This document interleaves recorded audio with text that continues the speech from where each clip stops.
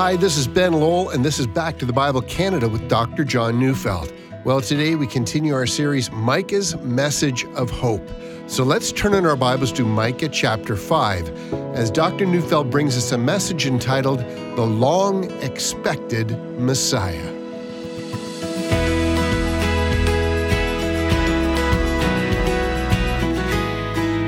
There's a passage in the book of 2 Peter that expresses the frustration that many people have, indeed expresses the despair that the hope of the ages is merely a pipe dream. 2 Peter 3 verse 4, they will say, "Where is the promise of his coming? For ever since the fathers fell asleep, all things are continuing as they were from the beginning of creation." That is, nothing seems to ever change. Evil and sometimes good, I guess, wars and sometimes peace. This old world just keeps on spinning, and the promise of the latter days and the end of the evil age and the coming of Jesus the Messiah to rule in righteousness and bring an era of peace on earth, that promise, it just never seems to come about. All things continue as they always have. And I think that about sums up the despair of the skeptic. You know, those of us who are paying attention, well, we see every reason for hope. I mean, after all, Christmas itself is the reason for our hope. Now, we've been looking at the prophecy of Micah, set somewhere around 740 BC. Of course, Micah prophesied over 25 years. I just make that point. And the first 3 chapters of the book are an analysis of just how wicked Judah had become and how both the political leaders and the religious leaders had become corrupt. Idolatry was everywhere. The mistreatment of the poor, that was common. Justice was hard and even impossible to find. The law of God was virtually ignored. And so Micah prophesied that Jerusalem would be overthrown. It would become, in his words, like a plowed field. But then comes a hope, the kind of hope that the skeptic mocks at. When the Messiah comes, says Micah, Jerusalem will become the center of the earth, and the Messiah will rule all of the earth and bring about 2 things. He'll bring righteousness and he'll bring peace. Now, as wonderful as that hope is, one can almost hear the skeptic. All wonderful, says the doubter, but all things carry on as they always have.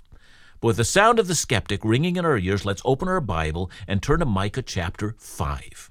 Remember, I called this short series that Micah's Message of Hope. And chapter 5 explains why the title. Chapter 5, verse 1. "Now muster your troops, O daughter of troops. Siege is laid against us. With a rod they strike the judge of Israel on the cheek." Notice the first word in the sentence. It's the word now. If you've been following me through this series, you've noticed that several times in the past, the word now is used. It's Micah's way of signaling that he moves from the future hope of the Messiah back to the reality that he's facing in his day. From the future hope to the present reality. Now, in the day of Micah, it was a time for Judah to muster her troops because a siege would soon be laid against her. Now, most Bible scholars believe Micah is referring to the Assyrian invasion that was to come. The Assyrian king Sennacherib had been defeating nation after nation and utterly destroying one civilization after another. He had instituted a new policy. He would take whoever was left in a defeated country, he would deport the entire population to another land, and then he would replace that population with a different people group, and thus bring to an end entire nations and their cultures forever. And then he was coming to Jerusalem. He is coming, says Micah. And so now it was the time for Israel to muster her troops, for the days of siege were upon her.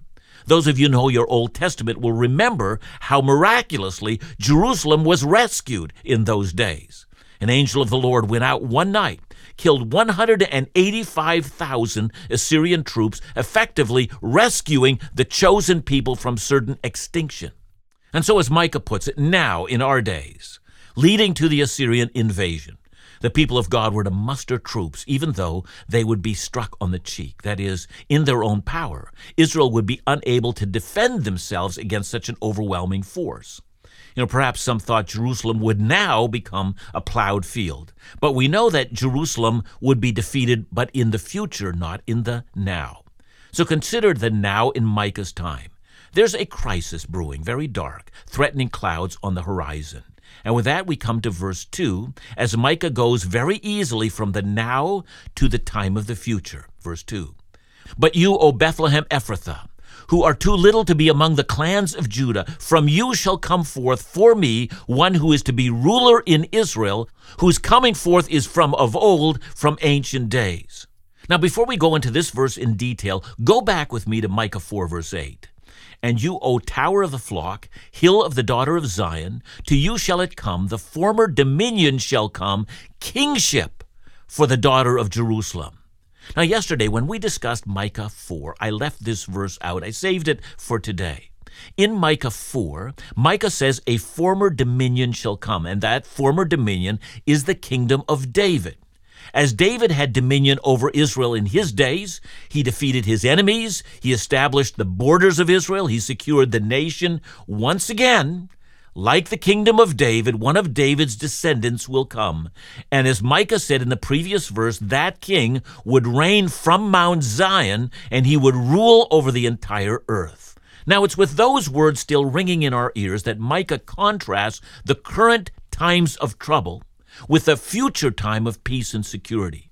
The offspring of David is surely coming, he says. And now in chapter 5, verse 2, Micah tells us where help will come. It will come, it turns out, from the place David came from Bethlehem, the place where David was born. In that same place, the final great world ruler, the Messiah, will be born in Bethlehem. It's an unlikely place because it's so small and so seemingly insignificant. Think of it in terms of the drama found in the book of Micah. The Assyrians, the rising cruel empire, were marching through the Middle East, and they were bringing an end to one civilization after another. Now that was significant. But what significant thing can be said about Bethlehem? Too little, says Micah, to be among the clans of Judah. So some have suggested that the word clan, which really is an extended family unit, in time, that word came to be used as a numerical unit, or a military company of 1,000 men. It's a company in battle. But the clans of Bethlehem, that's how Micah uses the word, is too small to actually form a military unit at all. Never mind, repelling the Assyrian invasion. Too small, too weak, too unimportant. And if you don't know, it's that forms the heart of the Christmas story. Joseph, the carpenter of Nazareth. In itself, Nazareth, an insignificant city. He's engaged to Mary, and she's found to be pregnant before they're married or have come together. And then an angel appears to Joseph and tells him, don't hesitate to take Mary as your wife. She's been faithful. She's not been immoral. She's pregnant because of a miracle of the Holy Spirit. She's still a virgin.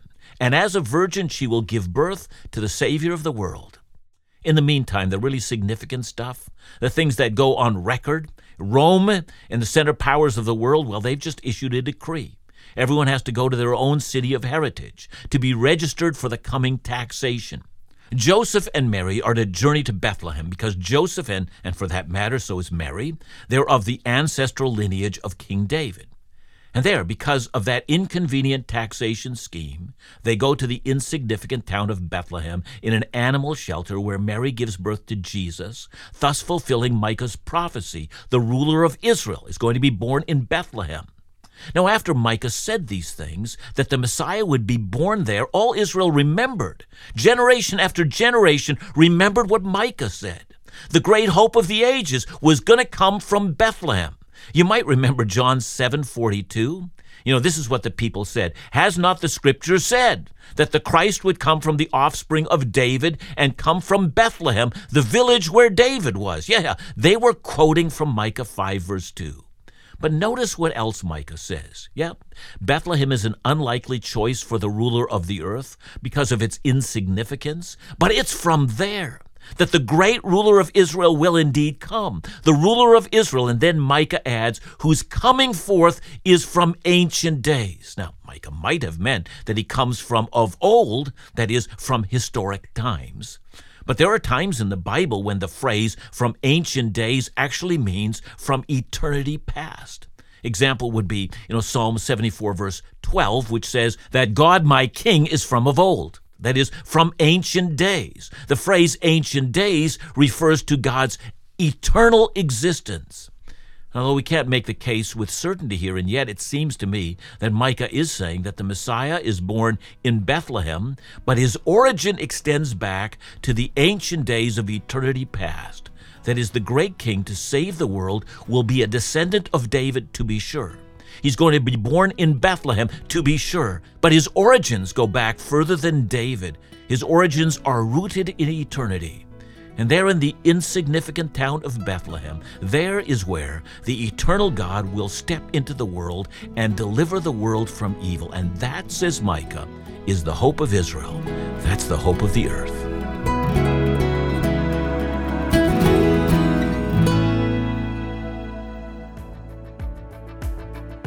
Christmas comes the same time every year, whether we're ready or not.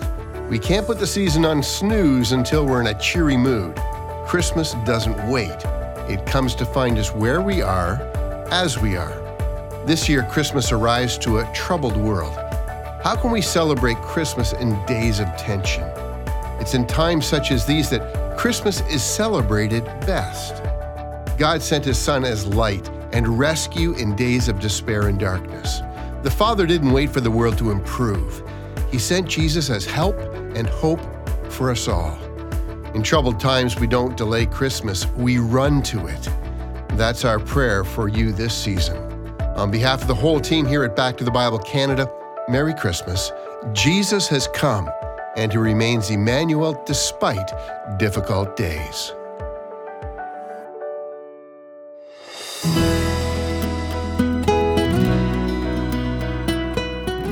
Micah's vision has fascinated people for generations.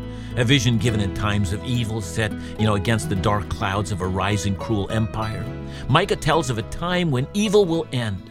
The chosen one, the Messiah, will arrive in Bethlehem and save us from utter ruin. And because of that, in time, Jerusalem would become the center of the earth and the center of the Messiah's rule. But in the meantime, don't put your hope in the leadership of Jerusalem. Instead, fix your eyes on that small little hick town, that insignificant village not far from Jerusalem, for there the Ancient of Days will step into the human race, and when that happens, the hope of the earth will be born.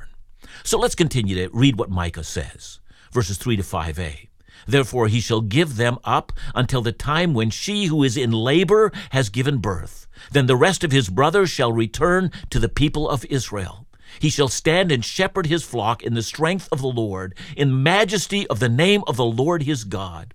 And they shall dwell secure, for now he shall be great to the ends of the earth, and he shall be their peace.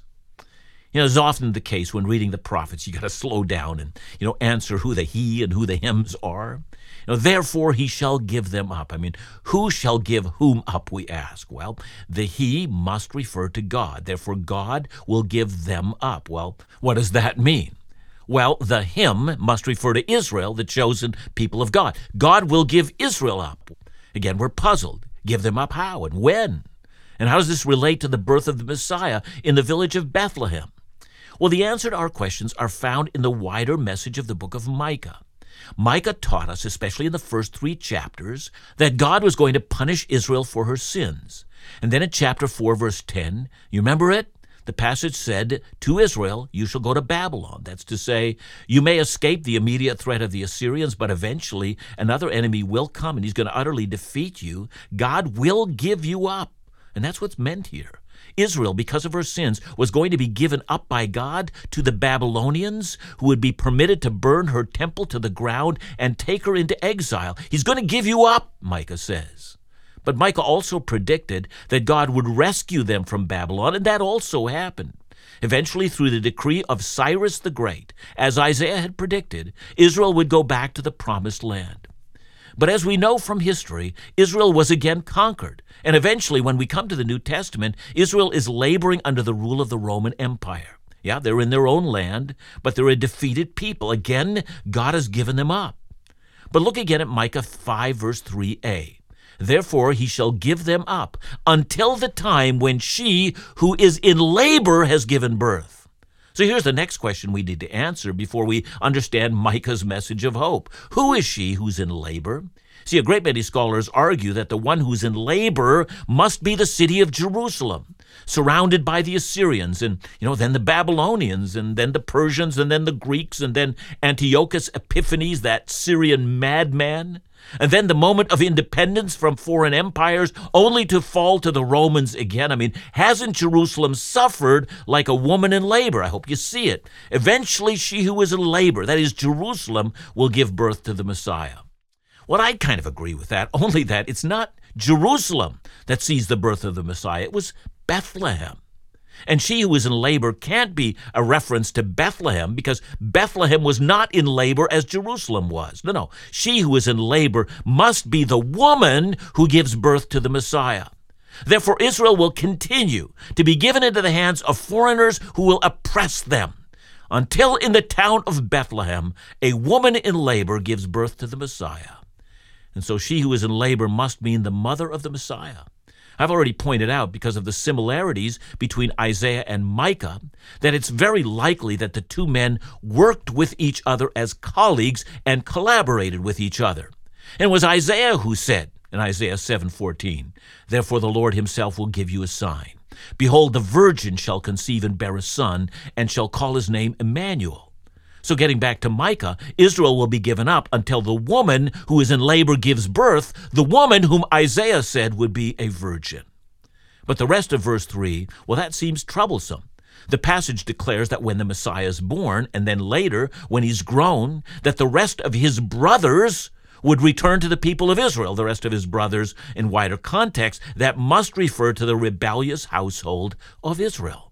And here's where we'd stop and wonder. I mean, can Jesus, although he is born of a virgin and he was born in Bethlehem, can he be assumed to be the Messiah? I mean, after all, as we know, Jesus didn't cause all of Israel to turn to God, nor did he end the Roman oppression. So what gives? Let's go back to Micah 5, verse 3.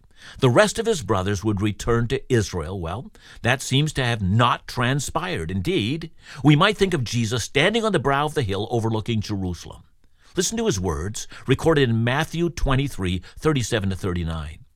"O Jerusalem, Jerusalem, the city that kills the prophets and stones those who are sent to it. How often would I have gathered your children together as a hen gathers her brood under her wings, and you were not willing.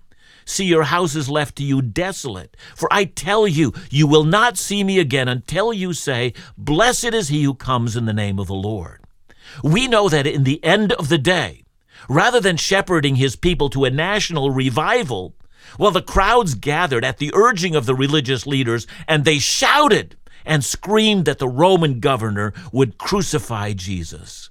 Indeed, after thoroughly rejecting the Messiah in the year AD 70, and in accordance with a prophecy that Jesus had made, the Roman army surrounded Jerusalem. They burned the temple to the ground, as had already been done in the days of Babylon, and then they drove Israel from their land, in which they were in exile for nearly 2,000 years. If, as Micah predicted, that the Messiah would come and Israel would dwell secure, well, how did Jesus fulfill that? Well, part of the answer to that question comes from Jesus himself. Over and over again, as the disciples expected him to go to Jerusalem, they expected him to sit on David's throne and bring together the lost and forsaken house of Israel. Jesus continually interrupts them and says, no, when I go to Jerusalem, I'm going to be shamefully mistreated by the religious leaders. They're going to beat me and they're going to put me to death, and 3 days later, I'm going to rise from the dead. And we also know that later, when Paul writes to the Romans in chapter 9, he says he's got deep sorrow in his heart, unceasing anguish, he says, for the lost sheep of the house of Israel. Yeah, after Jesus' death and resurrection, the majority of Israel rejected their Messiah.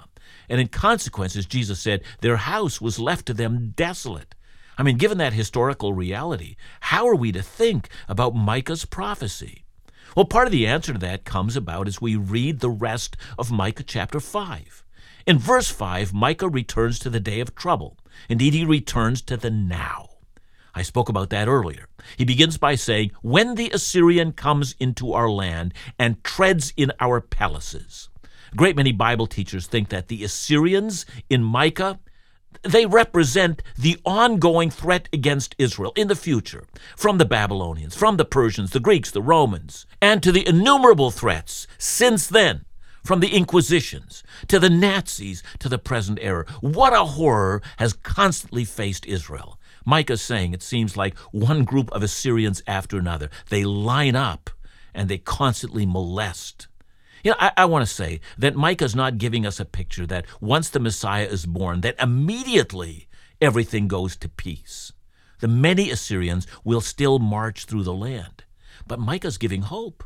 Eventually, the one born in Bethlehem, he's going to bring an end to these continual invasions, to the Assyrians lining up. The remnant of Israel will recognize their Messiah. They're going to rally to him, and in the end, he will root out evil from Israel and execute vengeance on Israel's enemies. And that brings us back to Jesus, standing there before Jerusalem, weeping over them. You remember what he said? He said, "You're not going to see me again until you say, 'Blessed is he who comes in the name of the Lord.'"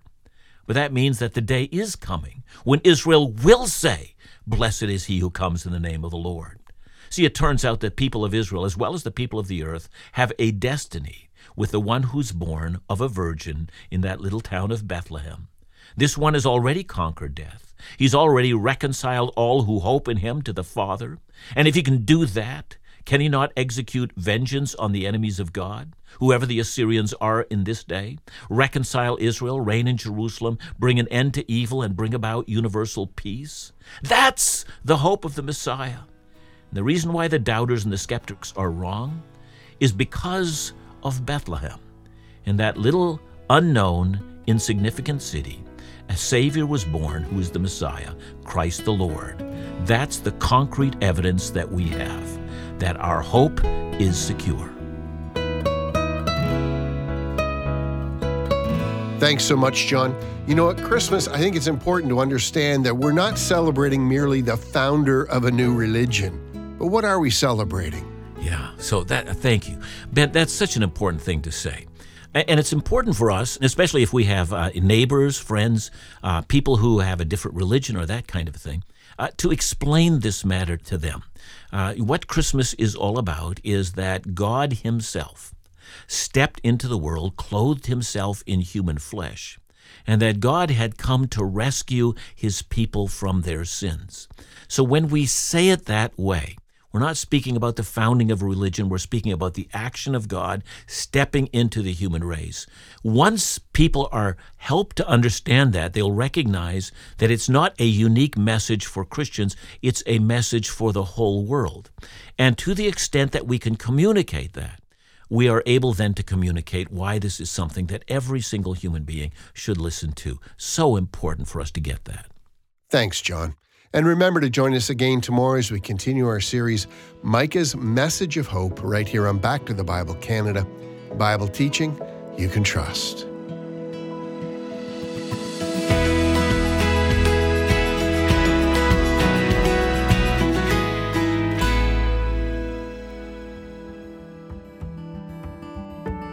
There's no denying that these past few years have been full of hardships on a global scale. Can you imagine facing these troubles daily without the knowledge of a sovereign God? I can't. The reality is that there are millions of people around the world living every day without that assurance and searching for it in places that only return empty. That's why the mission of Back to the Bible Canada is so critical. This ministry exists to resource people with the only source of eternal hope and truth as revealed in God's Word, both faithful and uncompromised. As we close out our calendar year, the ministries of Back to the Bible Canada have a goal to raise $517,000 by December 31st. Please join us as lives are changed through the consistent, faithful teaching and engagement of the Bible. Consider a gift today by calling us at 1-800-663-2425 or visit backtothebible.ca.